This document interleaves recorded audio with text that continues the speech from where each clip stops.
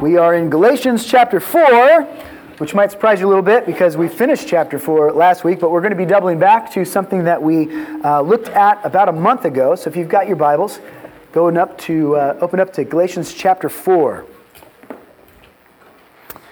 If you don't have a Bible, go ahead and raise your hand and our guys will bring one to your seat. We want to make sure that you have the Word of God there before you.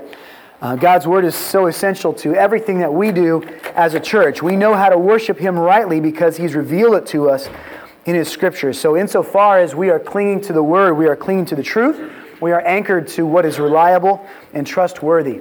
I want to encourage you as we're getting close to the end of the year, we are often aware of the fact that people will set for themselves goals for the coming year, New Year's resolutions, and while you should be able to change what you're doing at any time during the year, we know that if you're going to be using the New Year's as a time to make a change and to improve, then maybe consider, if you are a believer, if you followed Christ your whole life, and you have never, or even for more than a year, and you've never read through the whole Scripture, you really owe it to yourself, and you owe it to the God who has saved you, to take the time to read that book, from cover to cover, to read through God's Word. We don't want to be bumper sticker Christians who know the 20 or 30 scriptures that most often find their way into Hallmark cards, and that's it. We want to be the kind of Christians that are Christians of the book, that know the Word, that love the Word, and consider that Word the foundation upon which we want to build our lives. So I would encourage you, if you've never done it, if you've never taken it upon yourself to read through the Scripture in a year, it can be done fairly easily if you read 4 chapters a day, which isn't too much. We're talking about 20 minutes of reading probably. Then you can get through the whole Scripture in 1 year. We have reading plans on our website. If you go to the Resources tab, it would be a great chance for you to make a commitment to starting at the new year to read through the Word of God a little bit at a time. And if 4 chapters a day is too much for you, if that's just kind of intimidating, then determine and make the commitment to read a chapter a day. And if you're the head of your household, encourage your family. Say, we're gonna read 1 chapter of the Bible every day. We're going to think about God's Word together. We're going to let the Word speak to us. So I really encourage you to take the Word of God seriously this year, not just as it is preached to you, but also as God is using that Word to, day by day, edify you, make you stronger, and clear up any misconceptions you have about Him. So this morning, we're going to be circling back to a passage I preached a few weeks ago. We're going to examine the early part of Galatians 4 again, but this time we're going to look at it at a slightly different focus and attention. When I first preached this in November, on the 25th, the Apostle Paul was drawing our attention to 2 major redefinitions that occur when someone becomes a follower of Jesus. When somebody comes to terms with their sin, and they come before the Lord God honestly, and just lay them before the Lord and say, God, I know that I'm a sinner, but I also have come to learn that I can't overcome my sin by myself. I can't break free from it. I can't undo it. I can't do penance enough to wash it away. When we come before the Lord and put our lives in His hands, then He changes us. Transformation occurs. Trusting in Jesus Christ redefines our identity. It makes us a new person. We are born again in Jesus, and while we were spiritually dead before we encountered Christ, when we give our life to Him, He brings us spiritual vitality. We become a new individual, a person called by a new name. Our identity is no longer as an enemy to God who is fighting against His kingdom. Now we are adopted into His family as sons and daughters of the King. Not only does our identity change, though, we also experience a drastic change in our freedom when we trust in Jesus Christ. We don't see freedom anymore as the ability to get away from God's rule and to rule our own life. Rather, we see freedom as the ability to live how God designed us to live in His purpose and His plan. We are now free from the law that used to be like a slave master to us. We could not ever keep it fully. Now we are not under the law any longer. Now instead the law is to us like a beautiful picture of what God wants for us, and we live it out not to prove to God that we're worthy or to try to impress anyone. We live it out because we love the Lord and we love His law and trust Him. And we want to respond to Him by living in a way that reflects His character and His goodness. So all this redefining, all this transformation in the life of believers is only possible because of a miraculous historical event that occurred so many years ago in a little town called Bethlehem. We celebrate it year-round, but especially during Christmas time. It is the coming of Jesus Christ, the Son of God. who was born to a young Jewish virgin named Mary, that made these redefinitions possible. And so we will circle back again today to Galatians chapter 5. We're going to look specifically at verses 4 and 5 this morning, which point out the essential role that Advent of Jesus Christ, his coming to earth, plays in salvation. And so if you've got your Bible open, these are the words of the Apostle Paul, inspired by God, beginning in verse 4. But when the fullness of time had come, God sent forth his Son, born of a woman, born under the law, to redeem those who were under the law, so that we might receive adoption as sons. Now, in the passage that we just read, the Apostle Paul identifies the coming of Jesus as a critical juncture in the history of man's salvation. That phrase, the fullness of time, is an expression that tells us that God had determined in his will and according to his plan that several key factors needed to all fall into place before God would present sin's solution to the world. Remember that God knows all things, that nothing exists outside of his knowledge and understanding. Even before God created man, not only did God know that man would fall into sin and be estranged from him, God also knew exactly how he would redeem man and bring them near to him again, how he would overcome sin through the work of Jesus Christ. If Jesus was born in the fullness of time, that means that there was a time when time was not yet full. God had not yet determined to send Jesus, for example, during the time of Noah, though we can read the scriptures and see that it was a wicked time, a time when everyone did what they thought was right in their own eyes and ignored the precepts of God. But God did not send Jesus at that time. Jesus did not come to earth during the wandering in the wilderness of Israel. He did not appear at the establishment of the Promised Land. Jesus did not take on human flesh during the time of the exile. Though those are all important points in the history of salvation, there was something about the exact state of reality roughly 2,000 years ago that made it the perfect time for Jesus to leave his throne in heaven and join us here on earth. In trying to make sense of the phrase, the fullness of time, many scholars have pointed out several cultural conditions that had come to exist just at the turn of the millennium, that in a practical sense made the time of the incarnation of Jesus just right for the gospel to spread. The good news of salvation through the work of Jesus would not be for the nation of Israel alone. Up to that point, God had primarily worked through his chosen representatives, and it was through them that God intended to shine his holy light into the nations of the world. But the coming of Christ would open the truth to every people group in existence.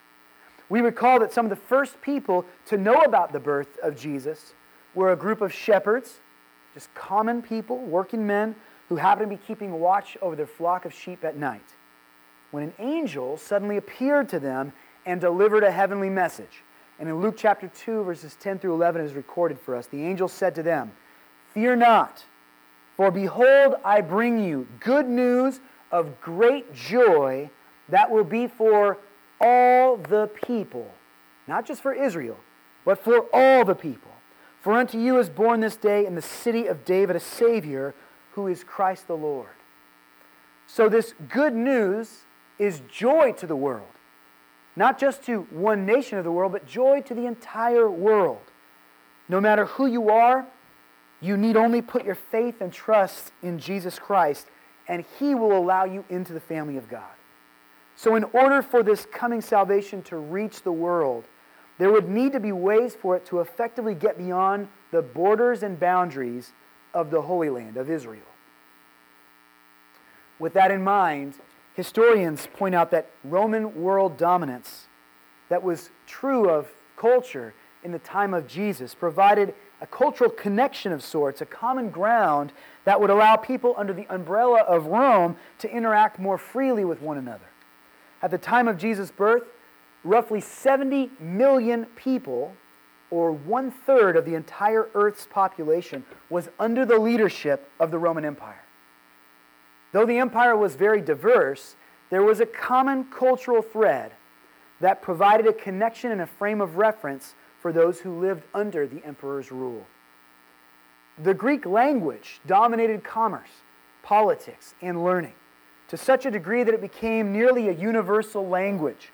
The fact that most people could communicate with one another, they would keep their own language, but they also, by necessity, learned the Greek language so that they could participate in the empire that ruled them.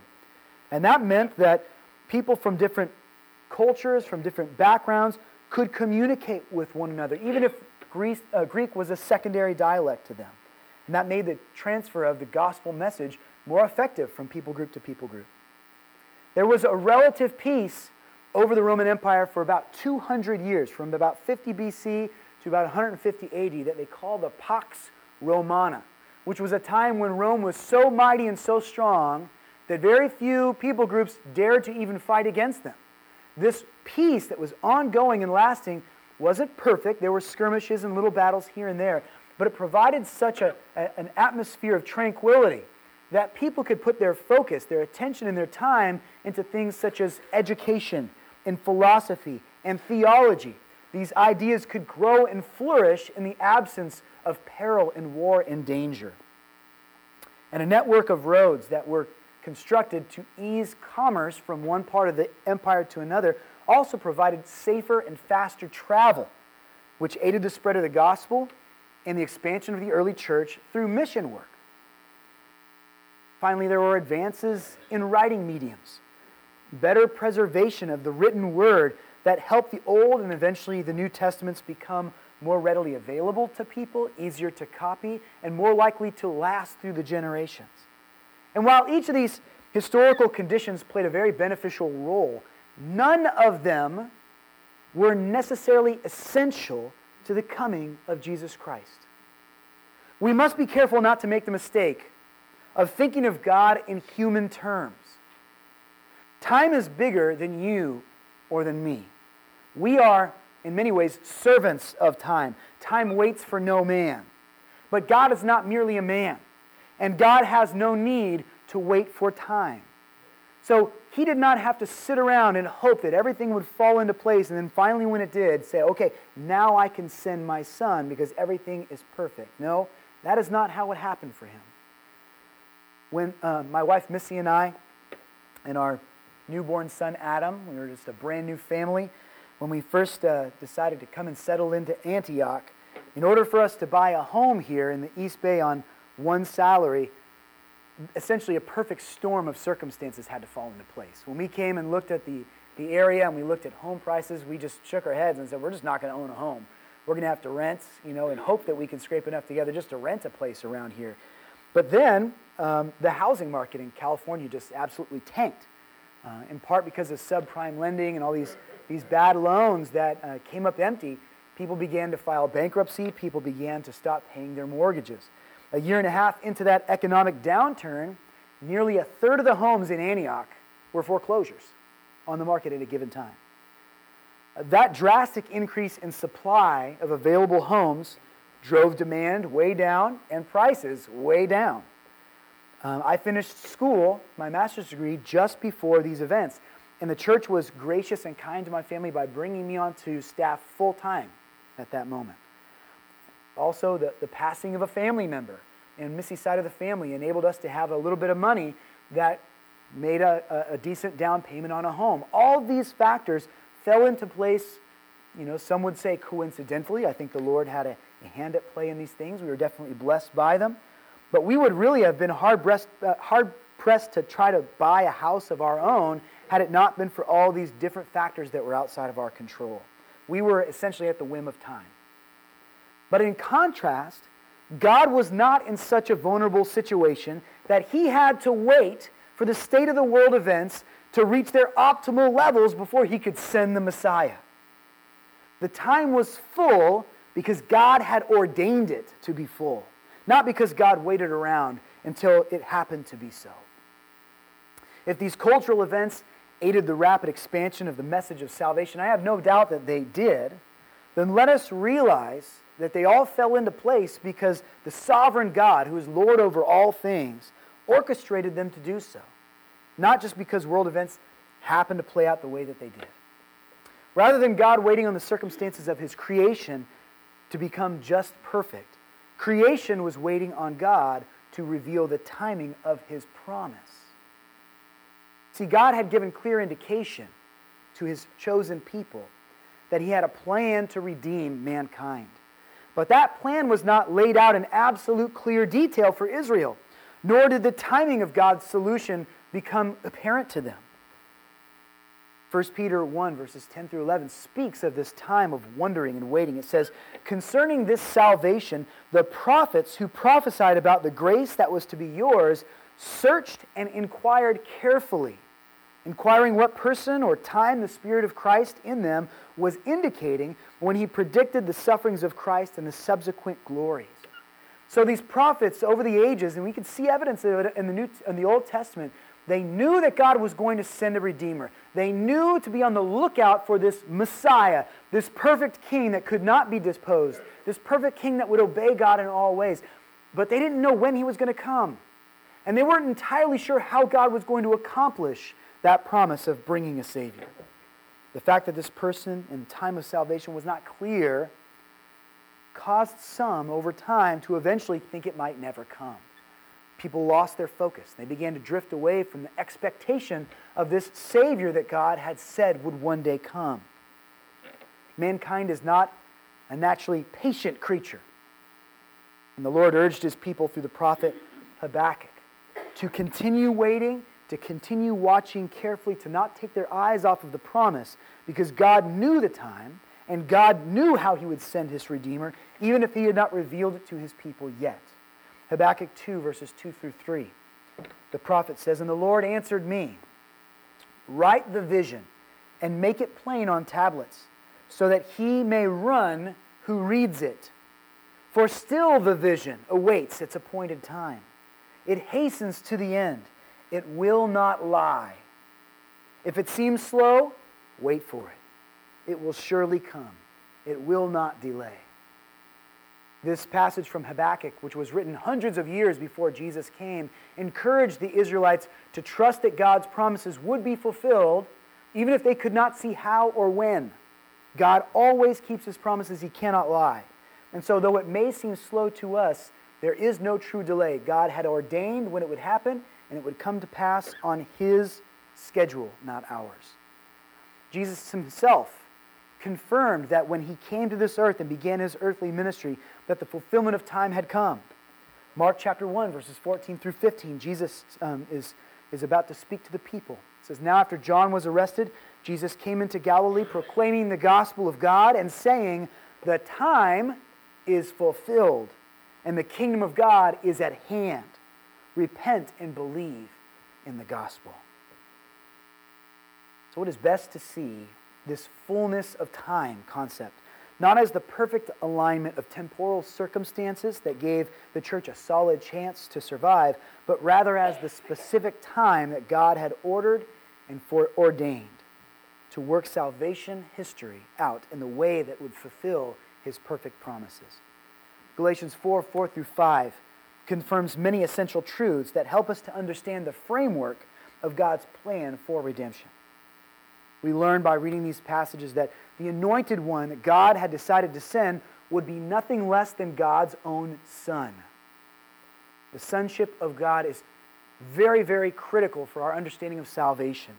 When we think about Jesus being the Son of God, we have to try to get beyond the sense that we are used to thinking of sons in. God did not create Jesus. I have 5 sons of my own, and they didn't exist before they were conceived by my wife and I. But we cannot think about Jesus' sonship exactly the same way because Jesus is not a created being. While Mary serves as Jesus' earthly mother, his birth in Bethlehem did not mark the beginning of his existence. We read in Philippians chapter 2, verses 5 through 8, "Having this mind among yourselves, which is yours in Christ Jesus, who though he was in the form of God, did not count equality with God a thing to be grasped, but emptied himself by taking on the form of a servant, being born in the likeness of men, and being found in human form, he humbled himself by becoming obedient to the point of death, even death on a cross." So that passage from Philippians written by the Apostle Paul reminds us that Jesus didn't start existing when Mary was conceived by the Holy Spirit, that he in fact existed far before that, far before time had even been invented. Christ eternally existed with God the Father in the form of God. He didn't exist in the form of man prior to coming to the earth. He existed in the form of God. And in fact, he has always been. Though we are currently celebrating the earthly birth of Jesus Christ, there is no cosmic equivalent to that. There was not a time when Jesus was brought into being in a heavenly sense. Rather, he existed before time with God. He has always been. So Jesus did not proceed from the Father in the sense that he was conceived by him. But rather, Jesus is spoken of as the Son of God because he is of the same substance of the Father. He is one with him. He is in complete agreement with him. And in coming to earth and taking on a human body and a human nature, Jesus is sent by God the Father as a representative capacity, in a representative capacity. The parable that tells of a vineyard, Jesus shares it in Mark chapter 12, verses 1 through 12, kind of sheds some light on this. Jesus talks about a vineyard owner who has a great piece of land and he sets up a wonderful vineyard and he hires hired hands to come in and run this vineyard for him. They do all of the difficult work and they're going to be paid for their labors. And then he goes off to tend to other business and he allows them to run that vineyard for the year. And when the time for harvest comes, he sends word through a messenger that it is time for them to pick the grapes, to harvest them, and to bring them to market so that a profit can be made. But those men who were hired to take care of the vineyard decide that they don't want to listen to this owner of the vineyard, that they would rather keep the harvest for themselves. And so they severely beat the messenger and send him back bloodied to the owner of the vineyard. The owner of the vineyard is upset by this, so he sends another messenger. Not only do they beat that messenger, but they murder him. So this man, of course, is distraught. He's upset. He wants to see justice done. So he sends his most trusted advisor. He sends his own son. And the scripture says that in that parable, the wicked employees actually murdered the son of the vineyard owner. And this was a picture of Jesus Christ coming to earth, being a representative of the Father. He was here on God's behalf to show us the truth, to show us the way, and to make that path clear through his personal sacrifice. We read in Scripture the importance of God's sonship. In Luke chapter 9:20, when Jesus is speaking to his disciples and he says, "Who do people say that I am?" And they give him various answers, speculations that the people had made, but he says, "But who do you say that I am?" And the disciples respond through their spokesman Peter. He says, "We believe that truly you are the Son of God." They saw Jesus as God in the flesh, as the Son, one who proceeds from the Father. And then even if you fast forward to his trial at the end of his days here on earth, the people that he stood before, these high priests who had accused him of sin, could not really pin him down. And they said, "Are you or are you not the Son of God?" And he says, "Truly it is as you say." And at that point in John 19:7, they said, "We have a law, and since this man has said that he is the Son of God, he has committed blasphemy, he must be put to death." Jesus' claim to be the Son of God was more than just to be the creation of God. He was saying that he was of the same substance as God. That is what infuriated the people to such a degree that they would put him to death. The time had come to reveal in more distinct ways the triune nature of God. When Jesus came to this planet, was born, and took on human flesh, we began to see more clearly how very unique God is from us. We understand human existence from our perspective. I am a being, and I exist with a certain kind of nature. I have a human nature. That's how my being is expressed to the world. And so I can think, I can remember, I can speak, I can feel, I can have compassion, I can reason abstractly. There are all these different things that make me a human being. God is a being, but he exists not with one nature, but with three simultaneously. And it's hard for us to grasp that, but it is the truth of who God is, and it's part of what makes him so much more glorious than we can even comprehend. That he has eternally existed as God the Father, and at the same time God the Son, and at the same time God the Holy Spirit. And these three persons are perfectly unified as one God that expresses itself in three persons. Each one of those persons has different roles. Each one of them has different parts that they play in salvation, but they are all unified as one God. Certainly in the Old Testament, people did not quite grasp this concept of the Trinity very, very, very soundly. And they did not see this three-in-one personhood of the Lord God. There was discussion, of course, in the Old Testament regarding the Holy Spirit, right? The Holy Spirit would come and fill people and be used to give them power. His presence and work among the people of God is well documented in the Old Testament. But we don't have much evidence or indication from Scripture that the people of the Old Testament saw this Holy Spirit as a distinct person of God yet. They generally seem to understand the Holy Spirit as being the power of God because God had not yet revealed enough of the Trinity for people to understand it otherwise. See, the Word of God is what we call a progressive revelation. When God began to reveal Himself to people, He didn't show all of who He was. He has not yet still shown all of who He was to us. We couldn't handle it.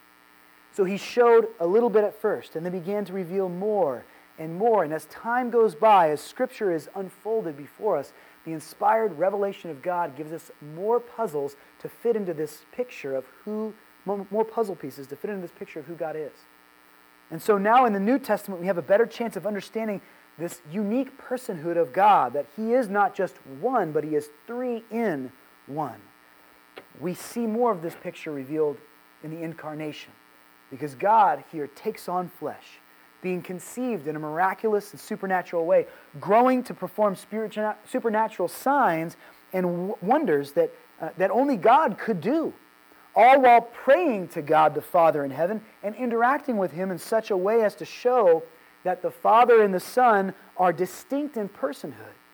God the Father is not Emmanuel. We can't call God Emmanuel because Emmanuel is the name that only applies to Jesus. Jesus is the person of God that has come to be with us, right? And then later Jesus will go on in His ministry to promise the coming of the Holy Spirit, showing that the three persons of the Godhead, while perfectly unified, are not the exact same person. It is likely a mercy that God did not choose to reveal in a definitive way the distinct person of Jesus in the Old Testament, choosing instead to refer to Him in reference to His future fulfillment of prophecy, because not enough information had been revealed for man to grasp it yet. But when the fullness of time had come, the sonship of Jesus would be revealed to the world, and this idea of the Trinity would begin to take on a more definitive shape for us.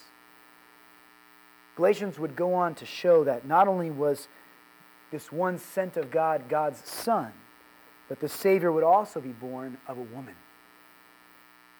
In the Gospels of Matthew and Luke, the story of Jesus coming both contained long genealogies, which are records of a person's family lineage.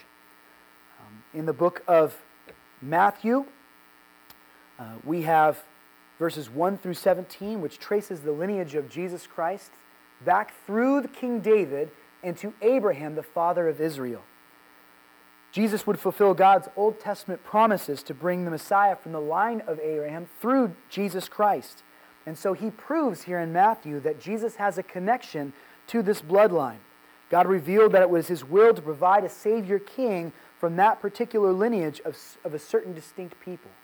Secondly, we see that Christ would have an impact not only on Israel, but on the whole of the world. The book of Luke contains a genealogy that traces His lineage not just back through Abraham, but all the way to Adam, the first man, to indicate to us that Jesus would not just be the Savior of the Jews, but He would be the Savior to all who would put their faith and trust in Him. When God had revealed His plan for salvation for the very first time, He made it clear that the solution would come through the offspring of woman. We see it in Genesis chapter 3, very, very early in the Scripture, where the Lord God said to the serpent who had deceived Adam and Eve, He said, "Because you have done this, cursed are you above all livestock and above all the beasts of the field. On your belly you shall go, and dust you shall eat all the days of your life. I will put enmity between you and the woman, and between your offspring and her offspring. He shall bruise your head, and you shall bruise his heel." We get a glimpse of God's perfect plan even in the 3rd chapter of the Bible. All the way back in the Garden of Eden, God has already known that the fall of man would be a serious separating factor that would need to be resolved through his divine intervention through Jesus Christ. And he tells us that this one who would intervene would be born of the seed of woman. So the humanity of Jesus was necessary for the fulfillment of justice. In order for a sacrifice to be made on behalf of the human race, the sacrifice would need to come from the human race. Throughout the Old Testament, we see sacrifices commanded of the people of Israel, but they were bulls and lambs and doves, animals that do not bear the image of God. The only true sacrifice that would satisfy God's wrath of sin on a man would be the sacrifice of a holy man. In Hebrews chapter 10, verses 4 through 7, it says, "For it is impossible for the blood of bulls and goats to take away sin. Consequently, when Christ came into the world, he said, 'Sacrifices and offerings you have not desired, but a body you have prepared for me. In burnt offerings and sin offerings you have taken no pleasure.' And then I said, 'Behold, I have come to do your will, O God, as it is written of me in the scroll of the book.'" Jesus took on human flesh, being born of a woman, so that in human form he could make a sacrifice that was sufficient to save human beings. He was not just an example for us, though that was an important part of his ministry, but his body crushed for us, whipped for us, pierced through for us, and hung on a cross, served as a legal substitute for the penalty of death that we owed to our just God. Jesus was born under woman. He was also born under a particular kind of woman. He was born under the law, wasn't he? And Jesus was not just ethnically an Israelite, but he was religiously Jewish through and through. Because of this, Jesus was bound by covenant to live according to the laws that God had given to Israel through Moses, his servant. Jesus is under the obligation to keep every one of those laws, just as every Jewish person was. But unlike every other person born under the law, Jesus did what had never been done. He lived according to those laws and in all ways fulfilled through his active and his passive obedience the law in the ways that he fulfilled the Scripture. When I say that he was passive, it means that he refused to do the things that God prohibited in his word. But it went beyond that. It was also part of his active obedience that God did in all things righteousness. All his words, all his actions were obediently subservient to God and glorifying to the one who sent him. So Jesus is born under the law. But because he is able to fulfill that law, he rises above the law. He worshiped on the Sabbath. His dietary laws were never violated. The temple worship was something that he participated in. He was pure as pure can be. He fulfilled the law of Moses. Verse 15 of Hebrews chapter 4 says, "For we do not have a high priest who is unable to sympathize with our weaknesses, but one who in every respect has been tempted as we are, yet without sin." So this Jesus Christ deserved no death. If he had not done so, he would have not been able to accomplish the mission that he came to earth to accomplish. Going before the Lord God to offer himself, God would have said, "Your sin is your own burden. You must pay for your own sin." But because Jesus had no sin of his own, he was able to come and offer up his perfect body as a substitute for our imperfect bodies. Jesus is born under the law, and he was born for a purpose, to redeem those who were also under the law. The advent of Jesus is not a visit. It is not a fact-gathering expedition where Jesus comes to earth and looks at what people are doing and then comes back to give a report to the Father. Rather, it is a rescue mission. When we sing the popular refrain in hymns during Christmas song, "O come, let us adore him," we are, to be perfectly clear, not called to adore this baby Jesus as we would adore one of the babies in our nursery. We're not coming to adore Jesus because he's cute and because he's novel. We're coming to adore Jesus because he loved us to such a degree that he was willing to leave the very comforts of heaven, take on human flesh, and be crushed for our iniquities on our behalf. This redemption makes our redefinition possible. We who were enemies are now seated at the table with him, enjoying God's fellowship and grace. Jesus didn't just come to earth to impress us with his holiness. He came to use His holiness to buy us back for God. He redeemed us. The idea of Jesus, God Almighty, eternally powerful and all-knowing, wrapped in swaddling cloths and lying in a lowly manger, is a wonderfully complicated and perplexed image, isn't it? To think about the God of all creation being held in the arms of a young teenage Jewish woman. It almost doesn't make sense. The irony of it, the contrast that exists in that one moment. There's a song that we haven't yet done here at church. Maybe we'll do it next Christmas season. It's from a band I appreciate called Citizens and Saints. And the song is titled, Come and Stand Amazed. I want us to think about the lyrics of this song because I feel like it really captures the irony of divinity in human form. It says, come and stand amazed, you people. See how God has reconciled. See His plans of love accomplished. See His gift, this newborn child. See the mighty, weak and tender. See the Word, who now is mute. See the sovereign without splendor. See the fullness, destitute. Keep those words up there for just a moment as we think about them for a second. God has reconciled us through His Son, Jesus Christ. And in doing so, this newborn child that He gives as a gift to the world is the mightiest being in all of existence, and yet He stands before us, or lays before us in a manger, weak and tender, absolutely vulnerable.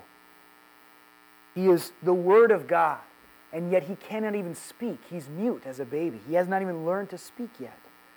He is the sovereign over all things, ruler and king over the universe, but He is in a lowly manger without splendor, no great fanfare, no royal procession.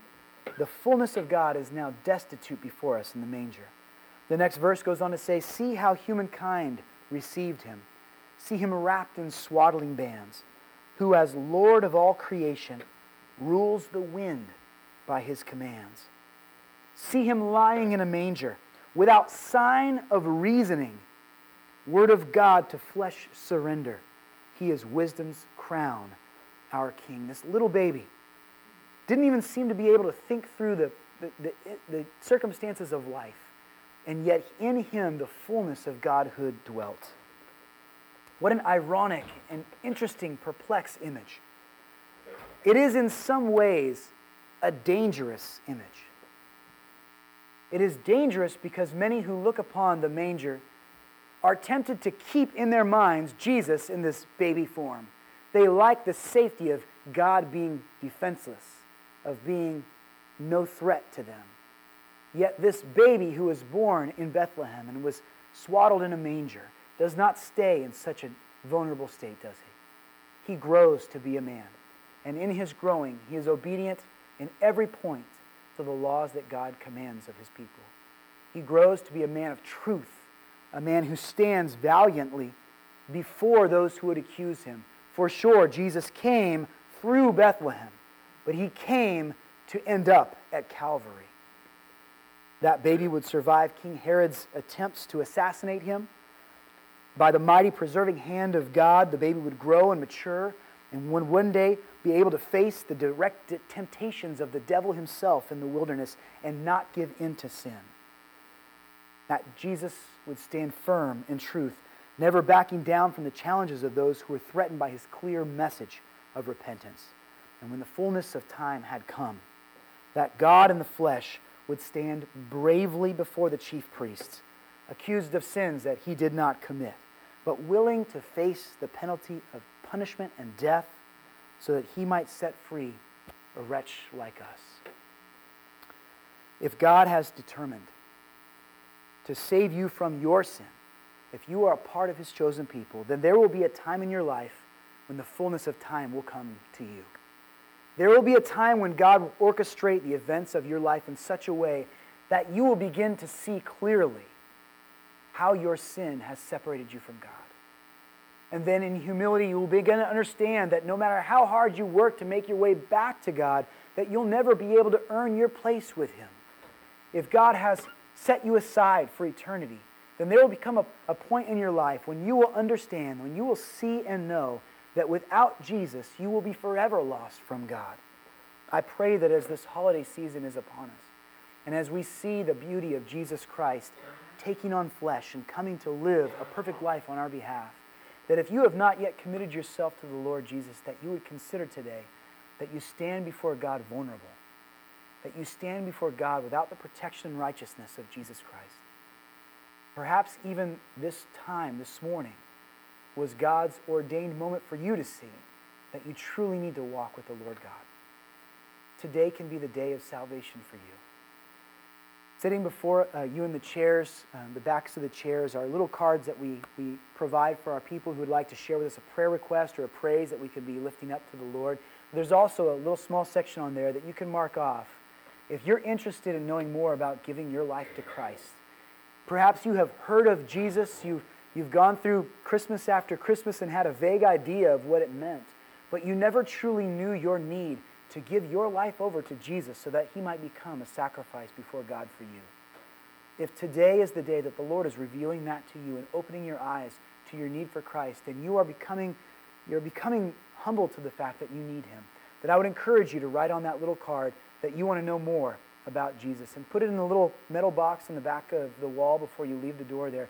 We would love to contact you and get together with you and talk to you about what it means to have a relationship with Christ. We have so many gifts that we'll unwrap this holiday season, expressions of love from our family and from our friends, and they will all put a smile on our face for a time. But how glorious would it be if this Christmas was the time of year that you received the eternal gift of Jesus Christ as Lord. To trust Him as your Savior is to receive the gift of life that can never be taken away from you, that will never run out of fashion, that will never fade away or need to be replaced. Jesus Christ is God's greatest gift to mankind. And He came so many years ago in such a humble and simple way to show that God loves us enough that He would send His only begotten Son, that whoever would believe in Him would not perish, but have eternal life. I pray that you will leave this place knowing that you have eternal life. Would you bow your heads with me as we close in a word of prayer, and then we're going to sing one more song before we exit.